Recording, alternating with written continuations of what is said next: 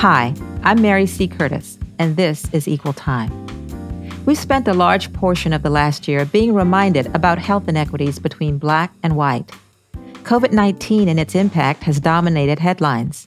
Now, the pandemic is receding, and that's good. But there are other issues of racial health inequity that have been looming.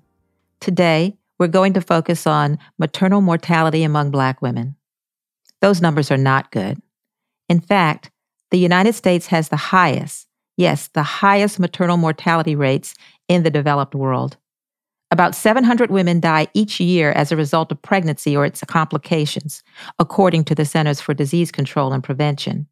And Black women are 3 times more likely to die from pregnancy-related issues than white women. Most of these deaths are preventable. Let that sink in.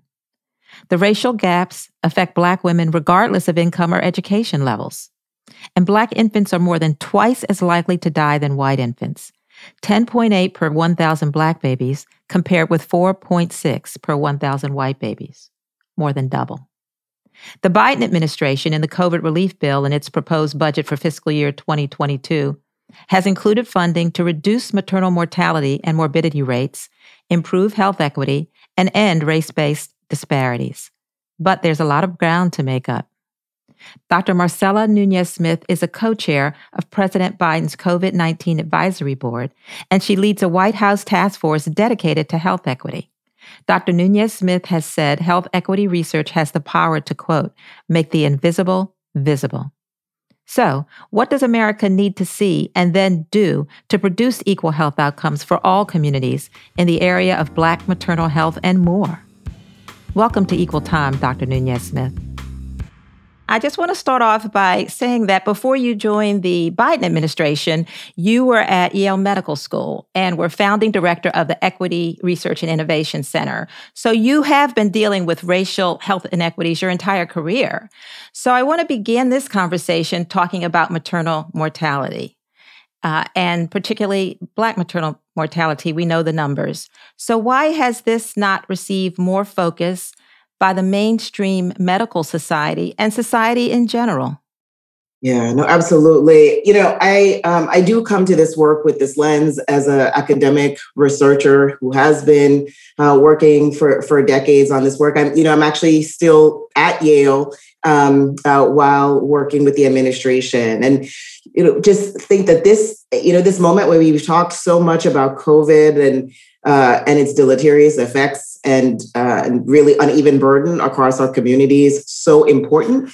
But it's not the only conversation we need to be having.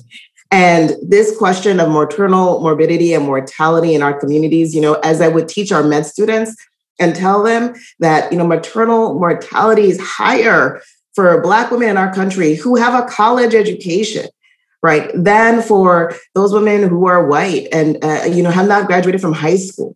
That this is an example where we see even socioeconomic status not being protective. And there is more work that needs to be done. It is a shame when we look at the gap there and how closely in our communities of color, maternal mortality, infant mortality mirror rates in countries that really, many of the countries across the globe, in fact, that we would refer to as, developing or low middle income countries that have better rates of maternal health and wellness and infant health and wellness than we do in our communities of color. So I think this is a moment where we have to look around and say, the only disparity is not COVID-19, and this is the urgency is there. But we understand very much, I think, that in 2020, there's a collective witnessing, and hopefully that expands to include the other health inequities that have been persistent and really have not gotten the attention that is needed. Well, the White House in April, they did issue their first ever presidential proclamation marking Black Maternal Health Week. And you saw the Vice President Kamala Harris and Susan Wright, Director of Domestic Policy Council, and they're both Black women. And Kamala Harris had brought that up on the debate stage before. And they participated in that roundtable to draw attention to the issue. And the vice president listed systemic racial inequities and implicit bias as the primary reasons for this crisis. And of course, as you just said, they were complicated this past year by the COVID pandemic. that highlighted inequities in healthcare and transportation and housing and broadband. And so why was this proclamation important, if not revolutionary? I think it's critical. And you really highlighted the role of just leadership. And this administration is incredibly committed. It's one of the pillars is achieving racial equity and thinking about this across sectors and across government. And I think this is a reset moment. When you see the vice president, when you see Ambassador Rice, when you see others stepping forward and saying, the time is now, we cannot ignore it. We have to name the realities that drive it. We have to intervene and fix it. It is a rallying call, and it's going to make everyone take notice. Within the whole of government, certainly, it's an opportunity to think about those policies that must be revisited and revised. But I think for everybody outside of the U.S. government as well, healthcare providers and others to really hear, perhaps some for the first time, the charge to do that work, to make sure that the care we're providing is equitable, is fair, is culturally responsive, and is free of bias, discrimination, and racism.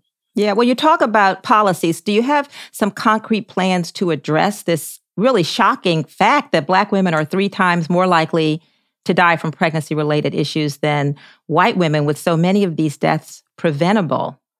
Are there some concrete plans to address that?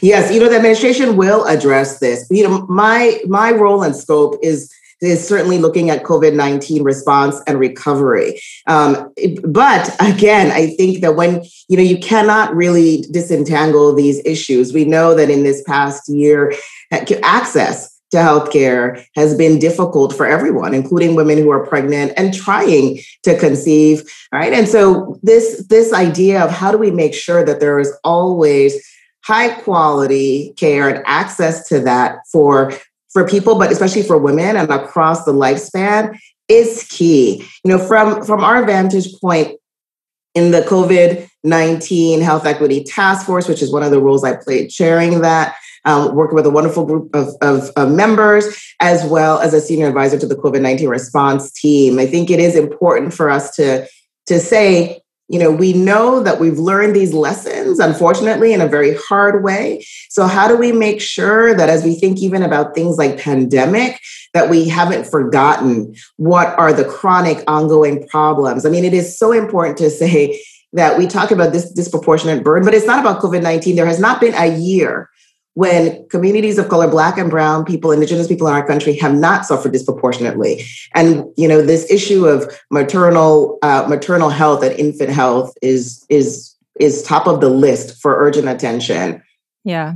Now we see, though, that, as you mentioned, with COVID, with the Black maternal health disparities and so much other inequities and unequal outcomes, so often, and we saw this with COVID a lot, people try to turn it back on the communities. If only you took better care of yourself. If only you didn't have these comorbidities. But as you mentioned, even in, say, maternal health, for Black maternal health issues, we see folks like Serena Williams talking about taking charge of her health care, saying it's not income or education. So could you hone in a little bit on this issue of implicit bias in the health system? Is it a matter of that and tackling that? Well, we have to tackle at least that. I mean, we know when we talk about health and the variance we see in health outcomes across groups, that much of it, 60%, the majority, is really driven by these social economic factors. And so, you mentioned already the policies we have to think about in terms of what is a legacy. It's not historic, it's contemporary. Disinvestment in particular communities, limited resource access and opportunity. All of that is out there, but we know as well that variance within healthcare settings accounts for about 10%. We shouldn't see that 10% at all. And when we talk about Black maternal health, we know that those traditional rules, as we started off saying, don't always apply when you have someone like Serena Williams. So important to bring attention to this issue, to remind us again that achieving wealth, high income, achieving high levels of education, are not as fully protective when we talk about Black maternal health as they should be. So I say, listen, it is an imperative for healthcare providers and organizations to eliminate that 10 to 20% of the variance that is due to differences in how we treat patients. And whether it's implicit bias, explicit bias, I mean, there is much work for us to do. We have to begin with our data systems, most certainly, and aligning those policy levers with the incentives so that the healthcare providers kind of have a clear North Star for what's expected. Oh, yeah. Well, you're talking to someone who had a preeclampsia at birth, and I was so lucky to have very careful health providers because it could have turned out so badly. So is the solution, do you think, one of the solutions anyway, more Black women becoming doctors? Because I looked it up. I couldn't believe what a rarity you are. I think just 2% of doctors in the United States are Black women. So is that a solution, and how do we get there? Yeah, so you are preaching now, because it's sort of one of the areas that I and many others have been working on for decades is increasing representation in our workforce. Representation, obviously, a point of entry, bringing in more health professionals who are from the communities that have been most affected by health inequities, but also making sure that as we go through leadership, as we think about who is running healthcare systems, who's on the board, who are the leaders at our academic health centers, that there's representation there, as well. It's true that the numbers are far below. If you set a standard for representation in the general population, if we said, Blacks, African Americans are 12 to 14% of the general population, yet 4 to 5% of practicing physicians. And then again, when you look at Black women, down to 2%, Black women as a specialty tend to be drawn to OBGYN. Actually, if you even kind of look at those numbers under that 2%, we definitely need more representation. This makes a huge difference. I often say that it's not that we're looking for segregated care. No one is asking for that. What we want and what we know, and we learn this from our business communities, is having diversity in teams will always make teams better and will make institutions more accountable, quite frankly, in terms of the policies and the practices. And that's what we're looking for. And so I think it is possible. There's the commitment of the Association of American Medical Colleges and others that are really pushing to say, this is one of the key steps we have to take, is workforce diversity, no question. Oh, yeah. Now, we talked about that interrelated systems that make up this puzzle of racial health inequities that deal with COVID and Black maternal health. Now, when President Biden tapped you to head the team and to be a part of this important team, beating COVID-19, of course, was at the top of the agenda. And that was your first priority. And you were addressing this disparate impact on communities of color when it comes to infections and deaths, and then also vaccine distributions. And I was doing research, and it said that Mississippi was making strides by reaching out through community groups to the public, but disparities do remain across the country, particularly in the South. So as the U.S. is reopening very quickly, what is being done to ensure that those communities are protected and vaccinated? And what are some of the things you've done to reach out to communities of color to convince them to get the vaccine? Absolutely. President Biden, Vice President Harris, from the very beginning said that as we think about vaccinating the country, we have to think about it through the lens of equity. We have to be centered in that way. It's incredibly important. It's guided every step in the policy process.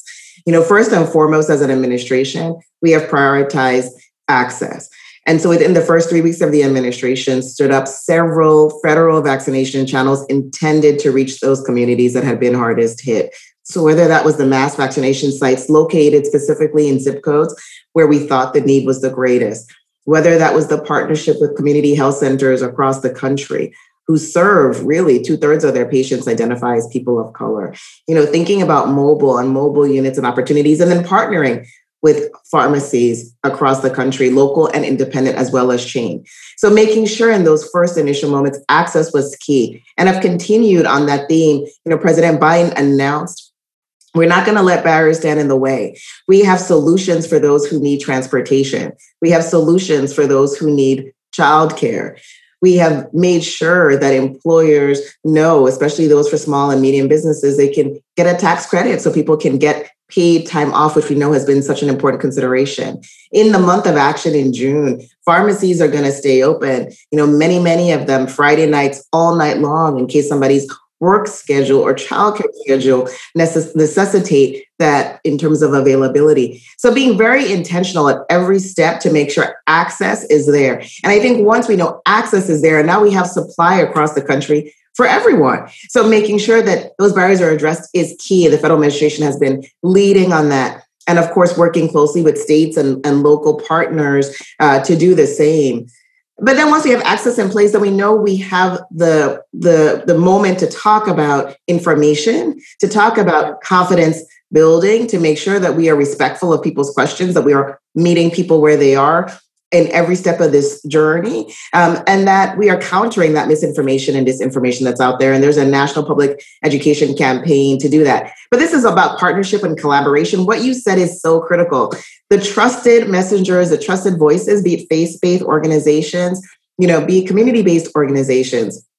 President Biden also announced shots at the shop. We know that in Black communities, the barbershops, the beauty salons, those are incredible wells of information exchange in our communities. And so being able to partner with 1,000 shops across the country so that the right information gets out there, so that vaccination is available on site at those shops. So always.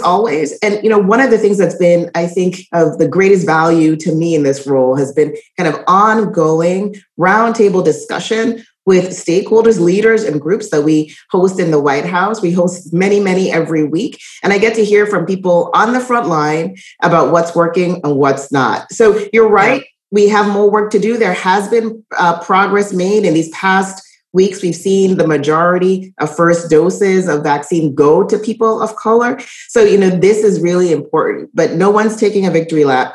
And we know that we need to all get to the other side of the pandemic, and nobody's going to get left behind. Well, what do you say now that access is out there, which was a problem in the beginning? What do you say to people who are still hesitant, particularly in communities of color, which they have reason, let's face it, to be somewhat mistrustful of the medical establishment? Absolutely they do. The president has acknowledged that. I mean, he has said explicitly that in our communities that the disrespect, the medical experimentation, all of that, we talked already about the contemporary reality of bias and discrimination in healthcare settings, even today, as people and their families have tried to seek healthcare. So all of that is true and has to be acknowledged.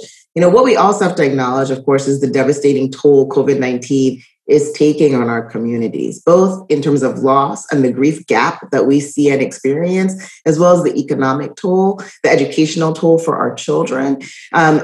We understand that getting COVID-19 is a gamble nobody should take because this is not the flu. We don't know how it will treat us. Even if you get potentially a mild case, you could end up with symptoms that are debilitating for months.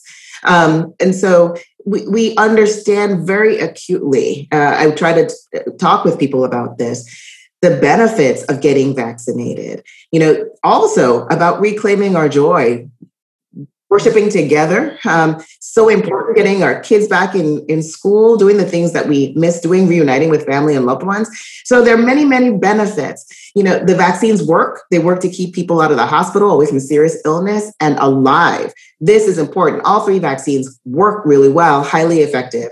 Hundreds of millions of doses have been given. The safety profile is incredibly strong. So the risk of getting COVID-19 far outweigh the risk of the COVID-19 vaccine. And that's information that I want everyone to have. And there is urgency here because we're in a fight against the variants.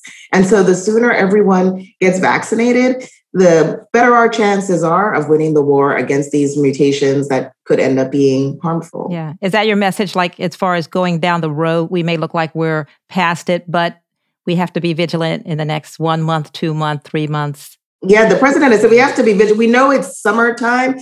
We're looking for the 70% by 4th of July of adults to have gotten at least 1 shot in the country, but we still have to be vigilant. And we know that if you're unvaccinated, you remain at risk. When we look at who's in the hospital now, people who are unvaccinated. Already in our country, over 70% of people 40 years and older have been vaccinated. So it's really about getting to younger people as well and really encouraging you to get vaccinated for yourself and to protect your community, your family, your loved ones, those around you who might be vulnerable.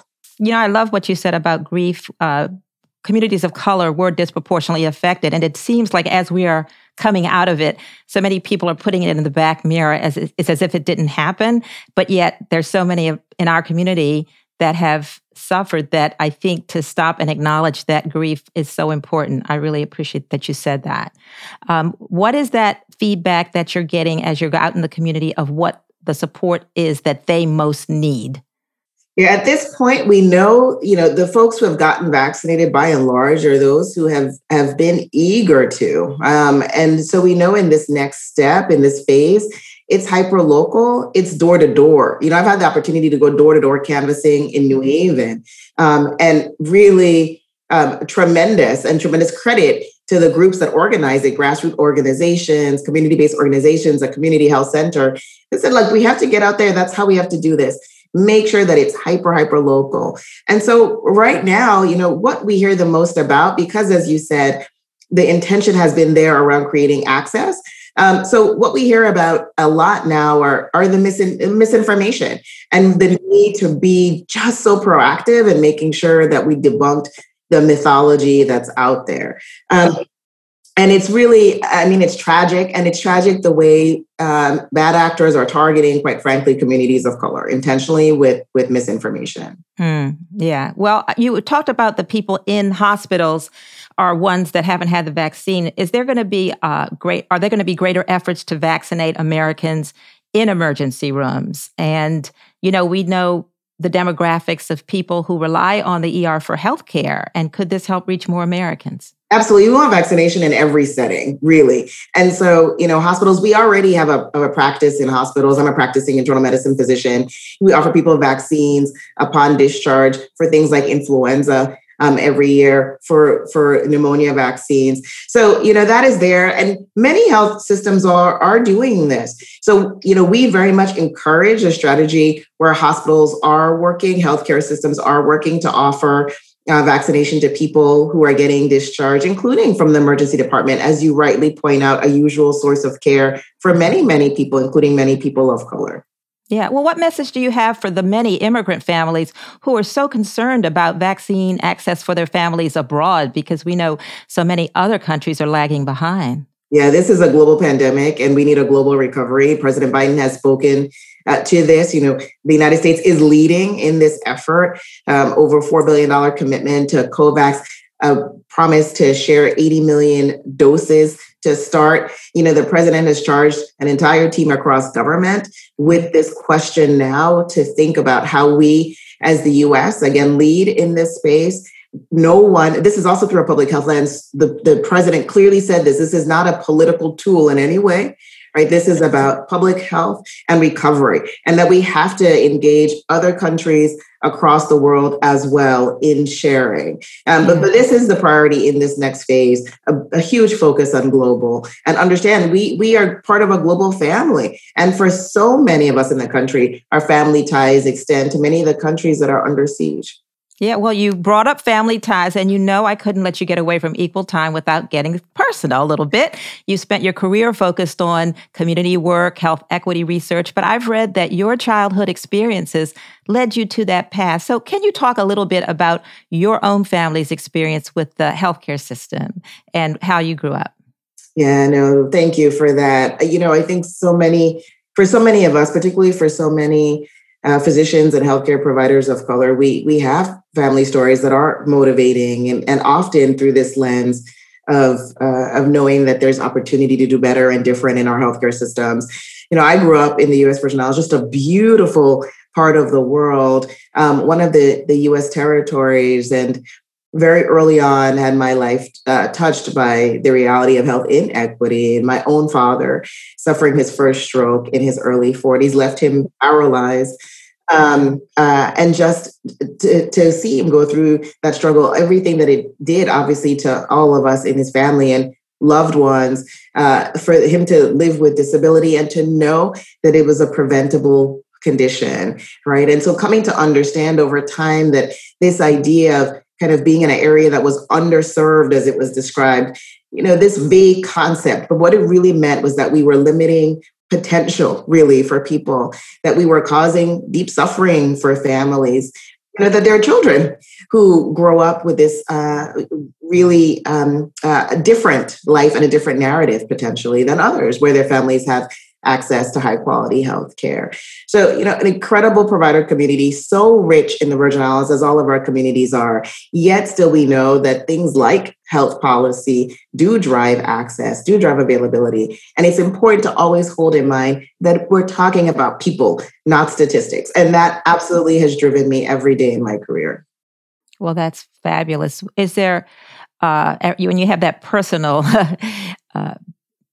that personal experience, it really gives you that North Star to keep going. Yeah. So I appreciate that. Is there a question that I have not asked that I should have, because there's some things you want to say on the matter? Well, thank you so much. I've so enjoyed our conversation today. I thank you so much for this invitation and this platform and all the work that you're doing on making sure the information gets to people. This is a moment I think we can meet, and history will judge us. And I want everyone to know that this is not the job of a single administration. It's not the job of a single healthcare system. All of us, right? Each one of us can lean in and lead in this moment to make sure that this is transformational. And so that future generations look back at these conversations with curiosity. When we talked about a time when zip code was a stronger determinant of your health than your genetic code. And so that's what I want for us and for our children. Well, thank you. I know you have to go, but I appreciate you spending time with us at Equal Time and bringing the message about health inequities across the system. We've seen that with COVID, it was highlighted, and we don't want those lessons to disappear, but I know you're on the case. Yes, we're on the case. Thank you so much. Really appreciate it. Thank you, Dr. Marcella Nunez-Smith. Take care. You too. Be well.